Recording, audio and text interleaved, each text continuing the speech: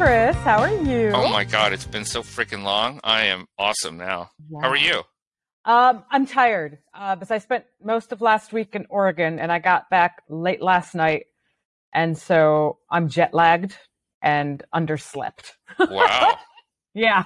So just like the old days, we're back in the saddle and we haven't like changed an iota since we last saw each other. Yeah, basically. That's kind of pretty much what's happened. Super busy and tired, and Kara doing a poor job managing jet lag, which you know very well. How poorly I manage West Coast jet lag. It takes me a whole month. Yeah, but this is just 3 hours, and yet still I'm like, I can't function. Doesn't matter. Any time shift throws me off. Even the 1 hour going to visit you throws me off. Really? Sure. Oh, yeah. The 1 hour is not too bad for me, but I mean, it's not too bad, but it's definitely not awesome. But yeah, going to the West Coast, I struggled. But I mean, I guess the good thing was the conference kept us busy from like 8 to 9. So I was forced to stay awake, which was probably the best way for me to handle it. Oh, yeah. What conference were you at?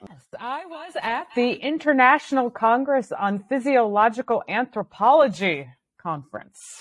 Or is it the International Congress? It might be the International Congress on Physiological Anthropology. Sweet. Just like you, I cannot keep my acronyms straight. No, that's all good. I'm just joshing. Just joshing. But speaking of joshing, got to hang out with Josh Snodgrass while I was there, so that was really nice. And for those who don't know, he is the president for the Human Biology Association. That's right. And if you don't know, now you know. And you should also listen to the 2 podcast interviews we did with him a couple of years ago. Because he is a fantastic human being.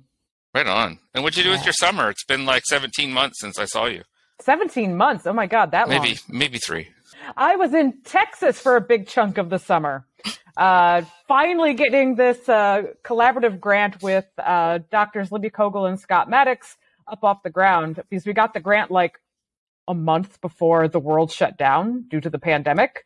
And so this is the first summer we've actually been able to do some things, and still got hit with weird COVID-related delays because of supply chain issues and all that. Yeah, how about you? Here. Yeah, same. I actually got to the field, but the field was supposed to be American Samoa and Samoa, and travel wasn't open to get to both places. I don't even know if both places are still open yet, but till July, and I needed to get all the paperwork done sooner. So we ended up doing our field work in Hawaii this summer and are still waiting on permissions for data collection in Samoa. But, I can't complain about getting to spend my summer in Oahu, right? It was awesome. We made some great connections, and, maybe I'll talk more about that at a later time. But I also had a book come out. Yay, you! Yay, me! You might not complain about Hawaii, but I will totally complain about being in Texas for the summer, where at one point it hit 117 degrees and I burned myself on my seatbelt. Yeah, well, given that it's going to hit 97 again this week here in Alabama, much like in Texas, I discovered the difference of like what's different about the tropics than living in deep south, which feels tropical. We don't have any fucking breezes down here, and all the mosquitoes. Oh my God. The mosquitoes and the lack of breezes make the heat so much more miserable. Interesting. Like Fort Worth, though it was 117 degrees, there was a breeze, but it just blew the hot air at you. So it felt like you were walking outside and had 1,000 hair dryers all pointed at you at once. Well, you need to get those new portable air conditioners, the football teams. I bet Notre Dame has some of those, where they walk around with the air conditioner and stick the nozzle down people's shirt and blow cooled air. I know you guys have them. They must have some for various travel games, but like, I can't imagine them being super useful in the Midwest. Georgia and Alabama traveled with these giant machines to their games this weekend. They should just bring like a refrigerated truck and let people go into it. Yeah. Kind of like a traveling morgue that got very morbid very quickly. That would be cool. See that joke I did right there? That would be cool. Yay, puns. Do we want to introduce our person? Yeah. You want to say who we are? You're right. Hey, Kara. Hey, Chris. I am Chris Lynn from the University of Alabama, and this is our new season, first episode of our new season of The Sausage of Science. And I am Kara Achenbach from the University of Notre Dame. And who knows what order this is going to go in based on the chit-chat previous to this. we actually get a special guest to start our series off this season. Our special guest is actually one of our own, one of our public relations team members. It is Andrea Silva Caballero, who is wrapping up her PhD at UK Durham, but she is from Mexico and currently lives in Mexico. And she completed her BA in biological anthropology from the National School of Anthropology and History in Mexico City, focusing on medical anthropology with pediatric populations.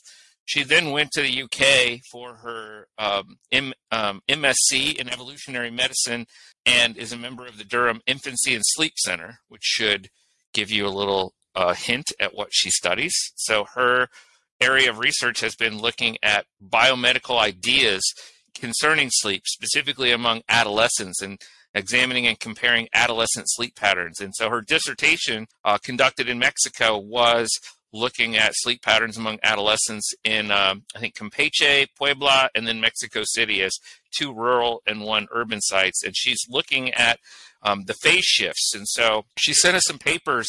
She sent us a poster that she got the E.E. Hunt Award for at last year's meeting, which I believe you got at one point, right, Kara? Yes. Was it the E.B. Hunt? Which one was it? That's the student award, and there are now 2 student awards for outstanding presentation posters. So I remember looking at the list, and I'm pretty sure you were on there. I got one of them, but I don't remember which one. I think at that time there was only the Hunt. So you and somebody else were. Sam Erlacher and I think, got it the same year. So Andrea got the award for a poster that's very similar to the title of her manuscript that he shared with us today, which is Non-Weird Circadian Rhythms. Is there an adolescent shift in sleep timing? And she co-authored the manuscript with Helen Ball, Karen Kramer, and Gillian Bentley. That's a high-powered authorship. Right? Fun. So she should be joining us here in just a sec. Hello! I've been here the whole time. I didn't know how to join. And now I'm here. Well, we are delighted to have you on as the show, since you are one of our junior fellows and we work closely with you. And because you were this past year's Hunt Award winner at the 2022 HBA. So welcome to the show, and thank you so much for joining us. Thank you. Thanks for the invitation. It's an honor. We are the ones who are honored. So because you are one of the junior fellows and you've been working with us, I'm sure you know how we start the podcast every single time. And that is to learn a little bit more about you and what your journey in anthropology was and is, and how you got into it and how you decided to investigate sleep in adolescence. So it all started back in 1987. No, that's not true, but sort of.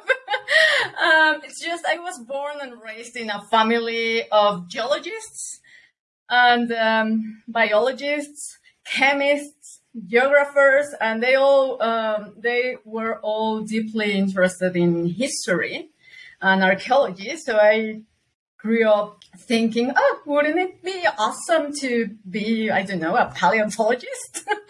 But I must confess that I also dreamt about being an artist or a writer or even a firewoman. I was advised against being a firewoman, though. So I didn't. And at some point, I learned about human biology. And because it combined evolution and biology and history and field work, I was like, oh my God, I want to study that. That's what I was seeking. So wait, why were you advised not to be a firewoman? Apparently because it was highly risky and not very well paid in Mexico. So, yeah, but it sounded exciting, you know. So in the end, I enrolled the National School of History and Archaeology and History to study human biology as my BA. And I finished, and then I started doing my bachelor thesis. This bachelor thesis was aimed at studying like the social-cultural representations of cleft lip in a group of youngsters who were attending a pediatric hospital in Mexico City. So they were between 20 years and 18 years old, something like that. And I was particularly interested in looking at the links between human diversity, these different sort of faces, health and developmental context. So that's how I got interested in evolutionary medicine. That's why I went to the UK, to Durham University, to study evolutionary medicine. And that's the place where I met my supervisors, my PhD supervisors.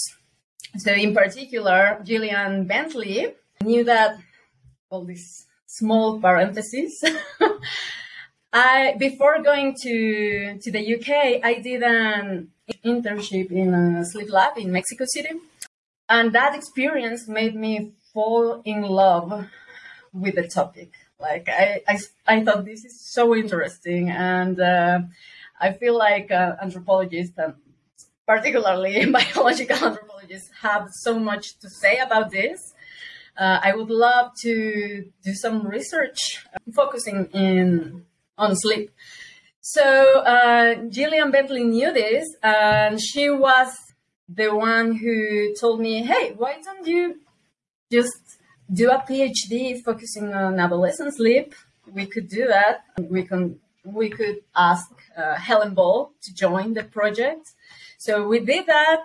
She agreed. I got funding from the Mexican government, and that's how it all started. So I have to apologize to Gillian because we have Gillian Bentley and Gillian Ice that are both senior members of our organization, and their names are spelled the same, and I always get flip-flopped who's Gillian and who's Gillian. So I read that wrong when I was introducing you. So when she listens, I apologize. Now you successfully, you're recently defended your dissertation or doing your revisions, I happen to know, but you were kind enough to share a paper that you guys are getting ready to submit. And you also shared the poster from the conference. And they are about the adolescent shift in sleep timing. And in the paper, you're testing a specific hypothesis called the social jet lag hypothesis among adolescents. And you're comparing industrial sites. So Mexico City is your industrial site, and Campeche and Puebla are your two non-industrial sites. So first, can you tell us what the social jet lag hypothesis is and what it predicts or suggests about adolescent sleep that you were looking at? So the social jet lag refers to the misalignment, like a mismatch between our endogenous circadian clock.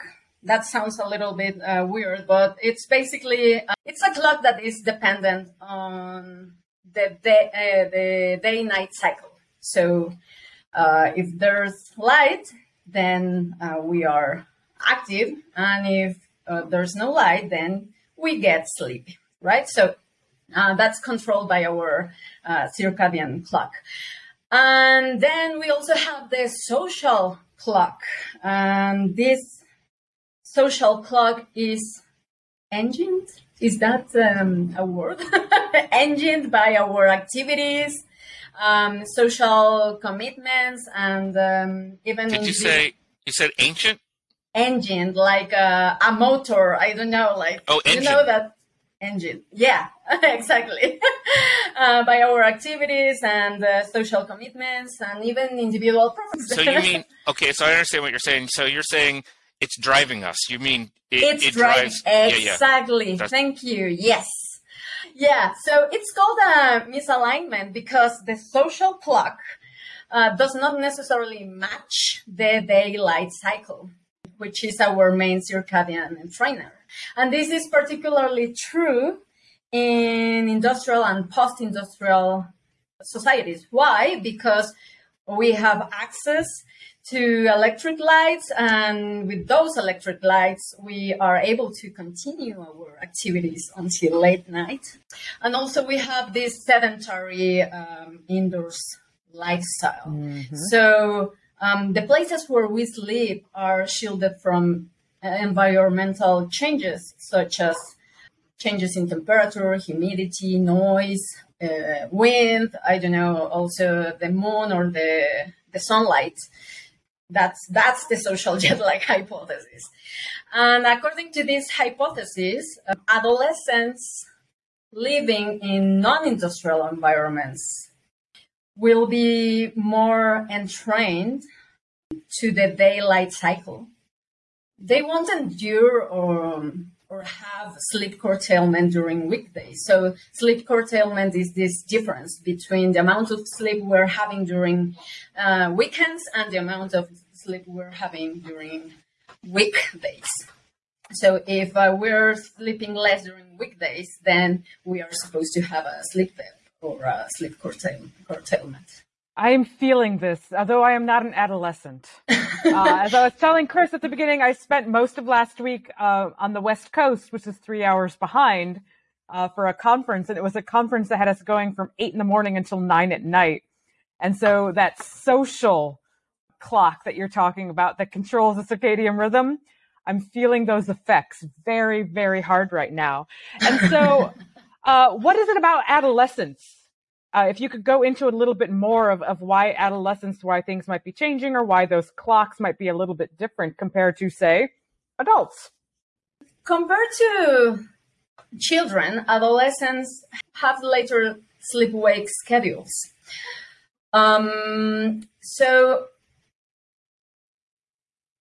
This shift towards late sleep schedules has been associated with puberty onset. So this shift is potentially associated with sexual and cognitive maturation. However, the exact mechanism underlying this shift remains a mystery. So it could be due to changes in intrinsic circadian period of adolescence. That is the internal daylight length. Like each of us has internally our clock has an estimate of how long the day lasts. Yeah. So maybe the adolescents have a longer circadian period. Like maybe their bodies think that the days are longer. That's one option. And then it's possible that they also experience changes in their sensitivity to light. So perhaps when sun comes out, they aren't as sensitive to the sun, and that's why they keep sleeping longer. The same goes to when the same would happen when it darkens. So because they aren't so sensitive to the changes in light, it would be easier for them to go to sleep later. It's also possible that there are some differences after puberty in melatonin secretion. So melatonin is the hormone in charge of making us sleepy in absence of sunlight. So if the amount of melatonin changes, maybe it will be harder for adolescents to go to sleep on time, or whatever that means. If I apply this to my life, right, and the irony here is at the very end of the last season, we interviewed Kristen Knutson about sleep chronotypes, and we're starting off this season with sleep. So there's a lesson here, and here it is. So we already learned that, you're going to bed early, getting up early, has mental health effects, and we were asking her about that last time. And COVID has really messed with my sleep cycle. That and ironically, my kids growing up, moving out, and getting tenure, I didn't have to get up early anymore. So I started letting myself sleep, and my depression got so much worse. And I kept just letting myself sleep. I'd sleep late, and I'd stay up late, and I was miserable all summer. So I forced myself to start getting up at 7 a.m. again, like I used to when I was trying to earn tenure and be productive. And I feel a lot better. I'm going to bed at 10, getting up at 7, and I feel so much better. Meanwhile, I have these three 19-year-olds in my house, right? My kids, when they come home, they get up at the ass crack of dawn to go to school, complain all the time. Not the ass crack of dawn, but they get up when I'm getting up and they complain. But on the weekends, they'll sleep till noon, no problem. I wonder, Andrea, what's your sleep cycle like? It's a complete mess. If I have a deadline, I will most probably sleep very late. I would go to sleep perhaps at 3 a.m. or something like that, because I don't know, I feel I work better at night. But I haven't been always like this. So, That's not my real question. I was just curious what the sleep researcher's sleep is like. So I don't have to feel bad when the sleep researcher has just as wacky of a schedule as I have. Yeah, no, so it's quite ironic because we are always advising to have a routine, a healthy routine, and, please exercise and eat healthy and sleep on time. And then we are the first ones we never listen to our own research ever. We are the worst, absolute worst. Yes. Maybe you could walk us through of what your data collection actually looked like on the ground. So what sort of data you collected and, what your experiences were like and how they were different in the 3 different contexts in which you collected data. I was interested, in gathering data, sleep data from adolescents. So I did that using actigraphy devices, which are these sort of wrist watches that tell you how active people are during the day. And based on that, you can actually estimate when they want to sleep and how long their sleep lasts. But I was also very curious to learn more about their sleeping environments. So I interviewed them, and I was this, I don't know, I think I was a sort of stalker, maybe, because I would follow them inside the school, but also outside the school to get to know if they were working outside the school and what sort of work did they do, if they worked at maybe farming or washing cars, or did they have a bakery store or something like that. So that was pretty common. And I was also interested in getting to know more about the sleeping surfaces they were sleeping on. So in Campeche, where I was working with Maya adolescents, they were sleeping on hammocks. And then in Puebla, where I was working with Totonac adolescents, they were sleeping on wooden surfaces, but also on mattresses. And then in Mexico City, everyone would sleep on mattresses. So there was a difference there.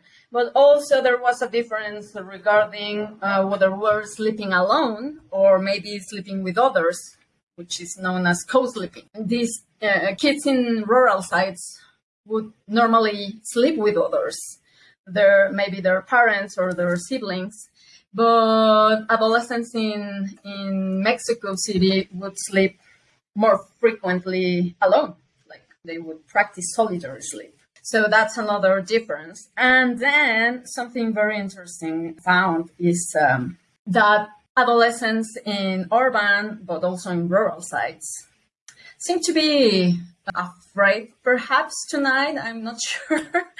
But they keep a light on. A lot of them kept a light on while sleeping. And I found that pretty interesting, especially in Puebla, in the Sierra Norte de Puebla.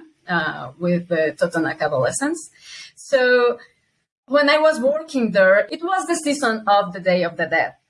And the dead ones were really present in their lives. I would ask them, do you have any problems while sleeping? And, like nightmares, and I don't know, do you encounter problems when falling asleep or awakening or, And they would tell me, well, I normally wake up because I have nightmares. And I was like, and why do you think you have so many nightmares?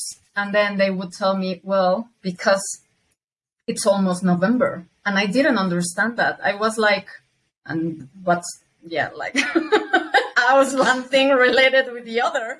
Yeah. So yeah, until one participant actually explained to me, like, well, it's just that the day of the dead is nearby, and so the dead ones start being more active, and sometimes they appear in our sleep, in our dreams.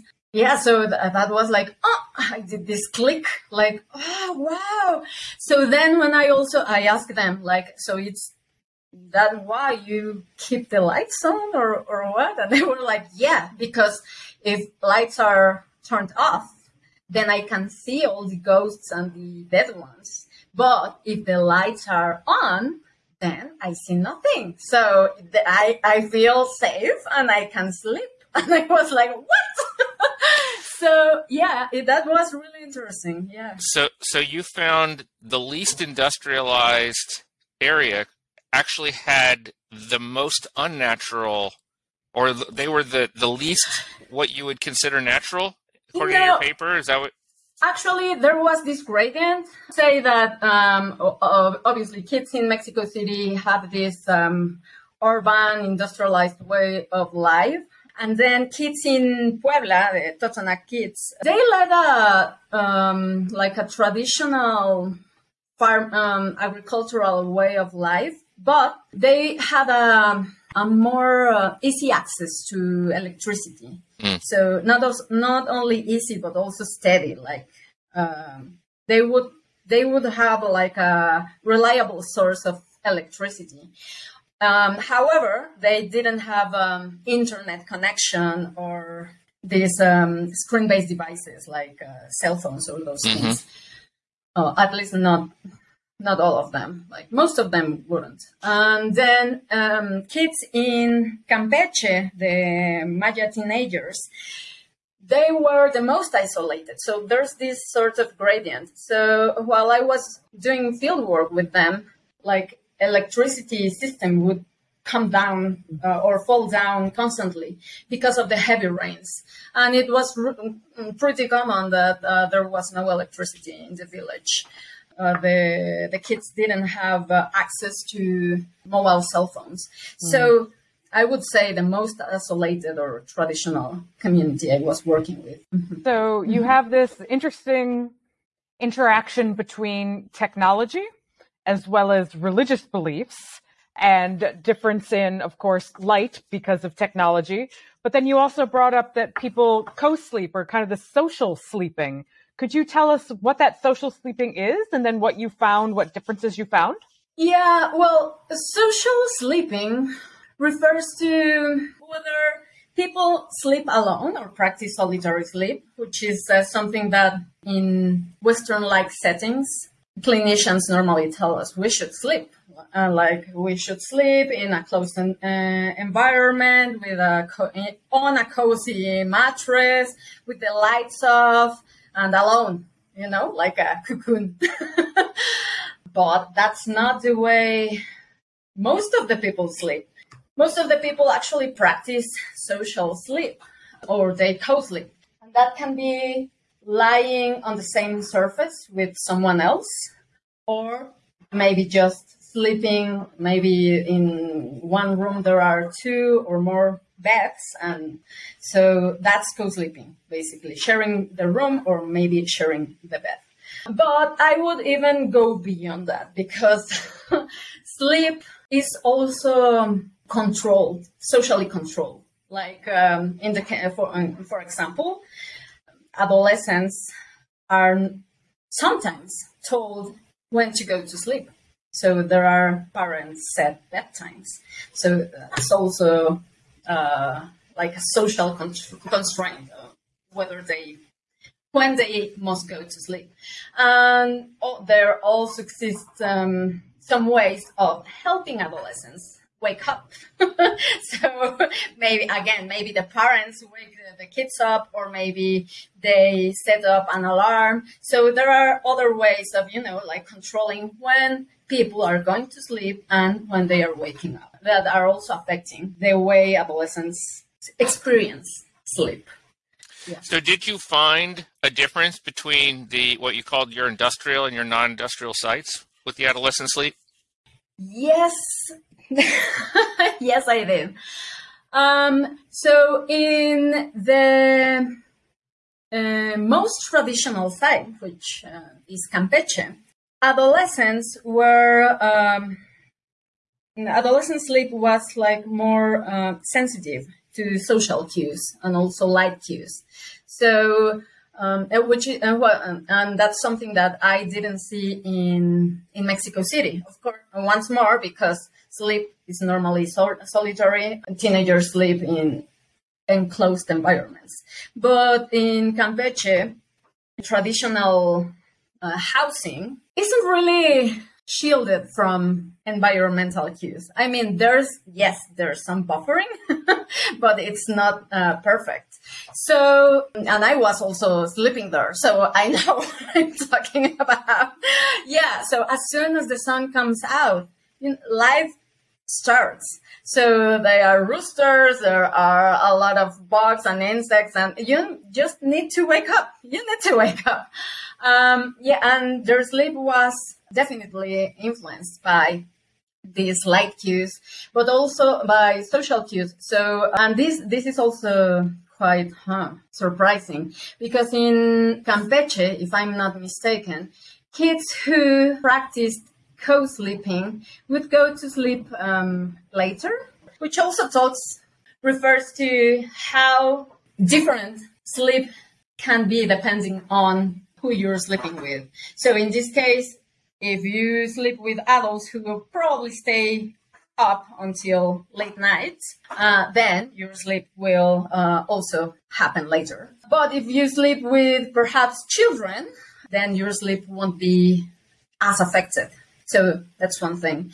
And this is regarding sleep timing. But also I found that sleep duration is affected by co-sleeping. So in Campeche and in Mexico City, if kids were co-sleeping, their sleep duration would decrease, would shorten. But in Puebla, where these kids were so afraid about spirits, etc., when they co-slept, their sleep duration would increase. So probably because they felt safer. Yeah. I get it. So then what are your plans moving forward? You're wrapping up your PhD. Are you hoping to go back to these three sites when maybe it's not Dia de los Muertos? But yeah, so what are the future plans for you? Well, I would love to keep working on this topic. I don't know. I love working with adolescents. That's weird, but I love working with them. I love them. They are so honest. They have no filters, even though when they can be rude at times, but you know what they mean and that they are true. I would love to go back to these field sites. I don't know, maybe test how they are sleeping across different seasons. And also, I would love to perhaps study sleep in societies that don't have formal schooling, because all of these three sites have formal schooling. So one could argue, well, yeah, you are trying to see if social jet lag is to test. Yeah, you're trying to test social jet lag, but maybe you should test it in places with no formal schooling. Maybe you can find the so-called natural sleep instead of going to places where, yeah, they have a agricultural way of life, but they still need to go to school. So I don't know, it would be really interesting to see how adolescents that don't attend formal schooling do sleep. So. Do you have a postdoc or job or anything lined up you want to tell us about, or is that a secret? It's a secret, yes. All right. I love that there's a secret that eventually, hopefully, we'll learn about. Yeah, no, it's not a secret. So yeah, I'm applying to different postdocs. Mainly to, one of them is for writing grant. I don't know if I will get it. hope I do. Yeah, because I need to publish my results, right? But I'm also applying for a postdoc with a very well-known researcher. We know. No word though yet, huh? Yeah, you don't know the results? No, I really don't know yet. But hopefully we'll know soon. And if not, I'll just keep knocking on doors and see. Our listeners will cross their fingers and toes for you. So when you're not sleeping or reading about sleeping or researching sleeping, what do you do with yourself? Nothing. Like, is there life beyond work? No, I'm a swimmer, so I swim a lot. What's your favorite style of swimming? My favorite style? Your favorite stroke? Backstroke. Backstroke. Okay. Backstroke. Yeah. Well, my favorite is what's the name of this one? The butterfly. Butterfly. Yeah. Butterfly. Yeah. But I'm really slow. So those are the two hardest ones. Yeah, butterfly is a very awkward stroke for sure. I could never get it right. I sucked at it so hard. And backstroke, my legs always sink. Oh, I can do backstroke, but I can't aim. I can't right stay into in a the straight wall. line. You zigzag. Okay. Yeah. Anything else? Anything fun you're reading, watching, or listening to these days? It's just, I don't know if it's fun. To me, it's like, this is so interesting, but maybe it's not so fun to others. So for a while, I have been wanting to read a biography of Ramón y Cajal. So this is the guy who described the neurons for the first time.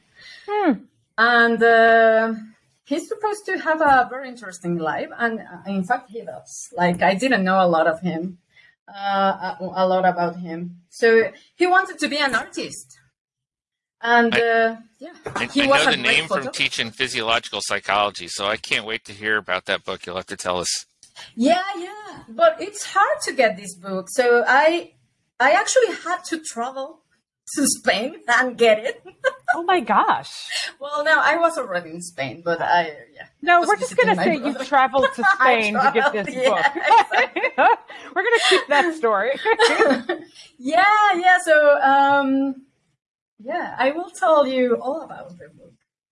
Well, Andrea, thank you so much for your time and the really fascinating research that you are doing. Congratulations again on getting the presentation poster award at the HBAs this past year. And we will keep all of our digits crossed for you and postdoc hopes. Thank you. I appreciate your wishes. Yeah. And this has been, I keep meaning to do this. So we've been talking to Andrea Silva Caballero. Is there a way that people can find you on the internets if they want to learn more about your work that you would like to share with folks? Twitter, email, website page, Instagram, TikTok, I don't know. All the things. Yeah, they can find me on Twitter.